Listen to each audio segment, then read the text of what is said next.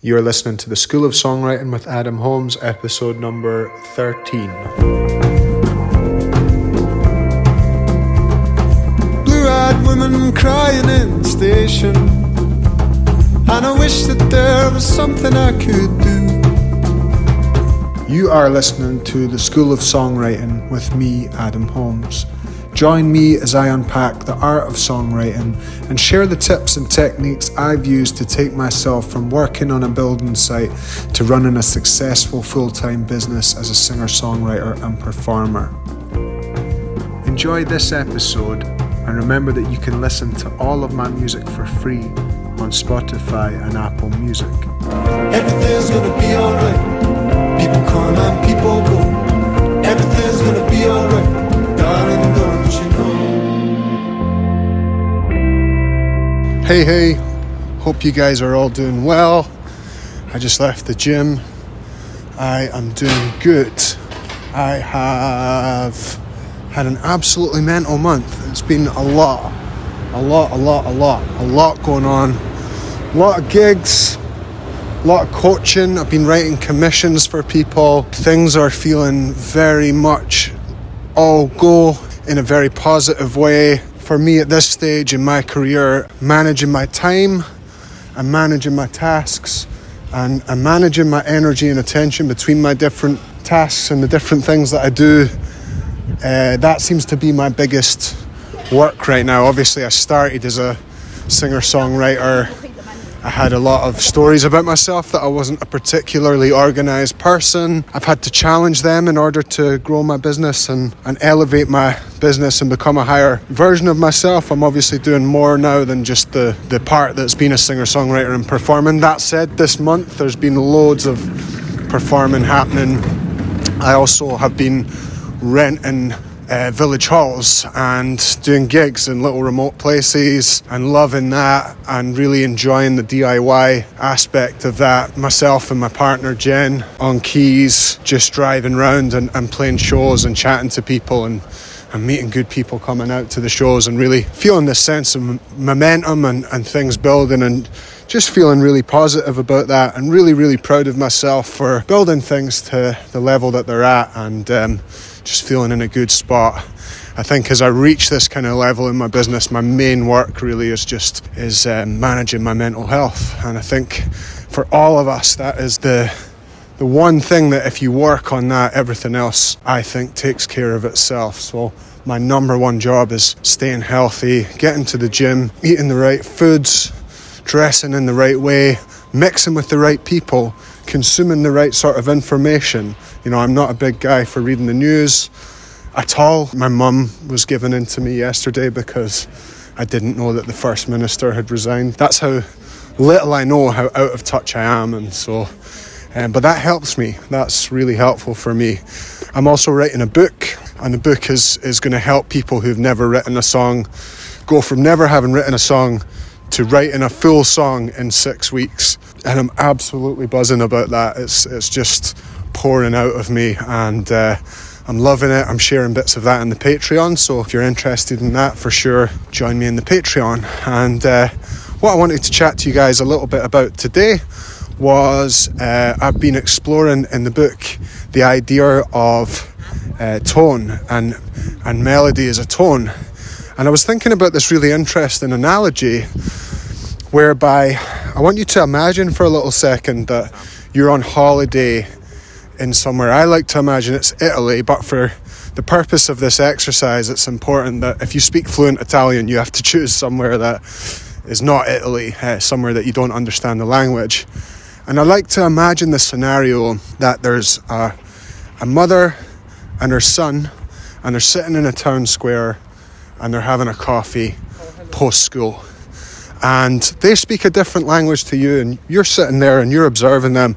And I want you to think about whether you could decipher roughly what they were talking about based off more than the language.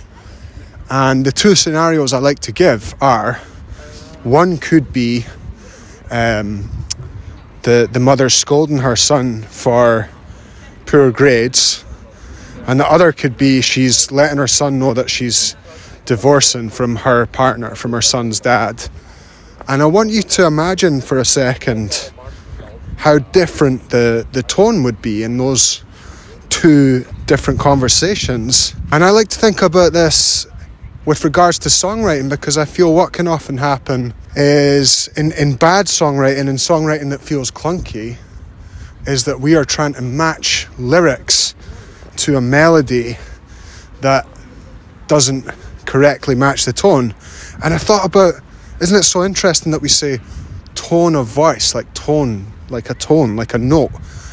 And I thought tone of voice is what we use to put emphasis on certain words.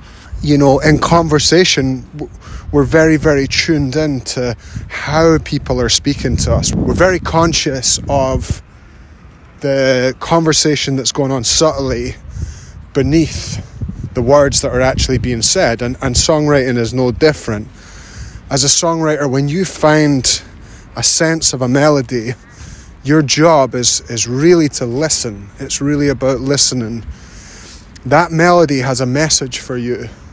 That melody is communicating something to you. What you could do to test this out, melodies are like weather. You know, you can talk about the weather with someone. You can say, it's cold today, it's warm today.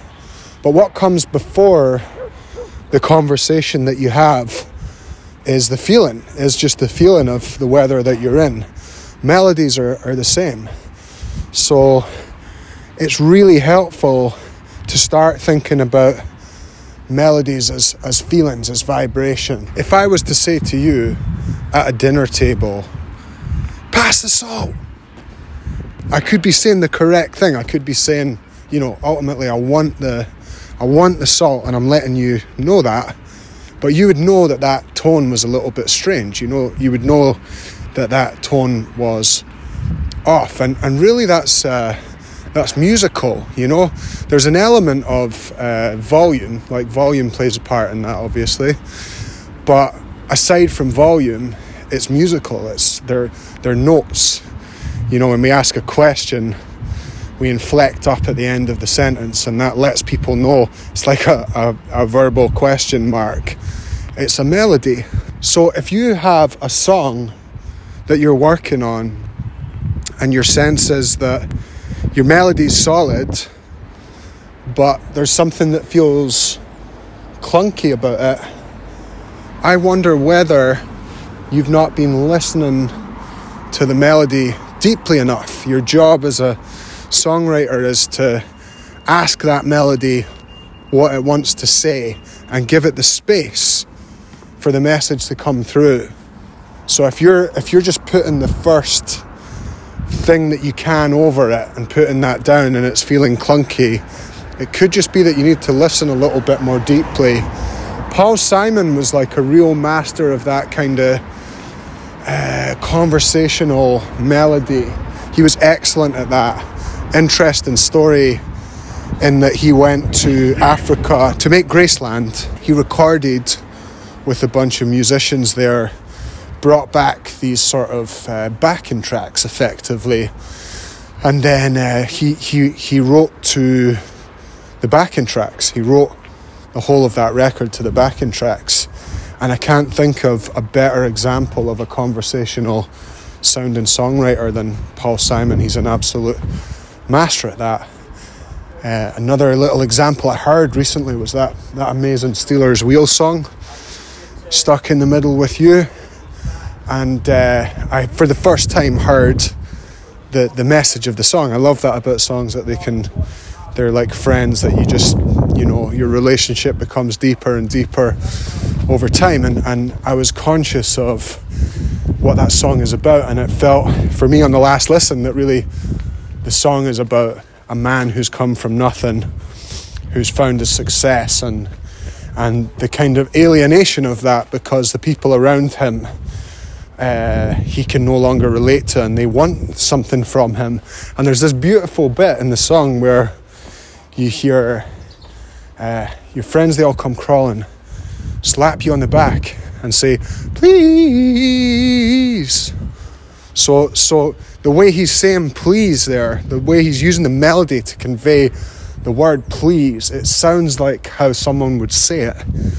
You know, it sounds almost like a tone. It's like it fits perfectly. I'd really encourage you to start thinking about songwriting in this kind of way. It's a conversation.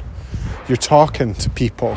You're talking to either an audience or one person. But if your melody is not supporting your message, then my perspective and advice would be take away the words and just live with the melody a little bit longer and ask it what it really wants to say. You also, as an exercise, could try listening to instrumental versions of songs that you know really well, or versions of songs you know really well that are sung in different languages, as a kind of meditation, as a way for you to deepen your practice. Okay, my friends, I hope that you've enjoyed this short but hopefully insightful and thought-provoking episode. And as always, if you're enjoying the show, if you're liking what you're hearing and it's helping you, it's out there for free, and I would just really, really appreciate it if you could pass it on to someone else and spread a little bit of this songwriting goodness out there. Much obliged. Hope you guys are good, and I'll catch up soon. Cheers. Hey everyone, thanks so much for listening. I hope you enjoyed the episode. If you'd like unlimited access to content like this, join my community of Patreons. I'm also really excited to let you know that you can now work with me via a new service that I'm offering called Songwriting Feedback Sessions. This includes a monthly strategy where we have 3 40-minute Zoom sessions working one-on-one on your material. If you'd like to book me for a private show or have me write a song for you, check out my website at adamholmesmusic.co.uk.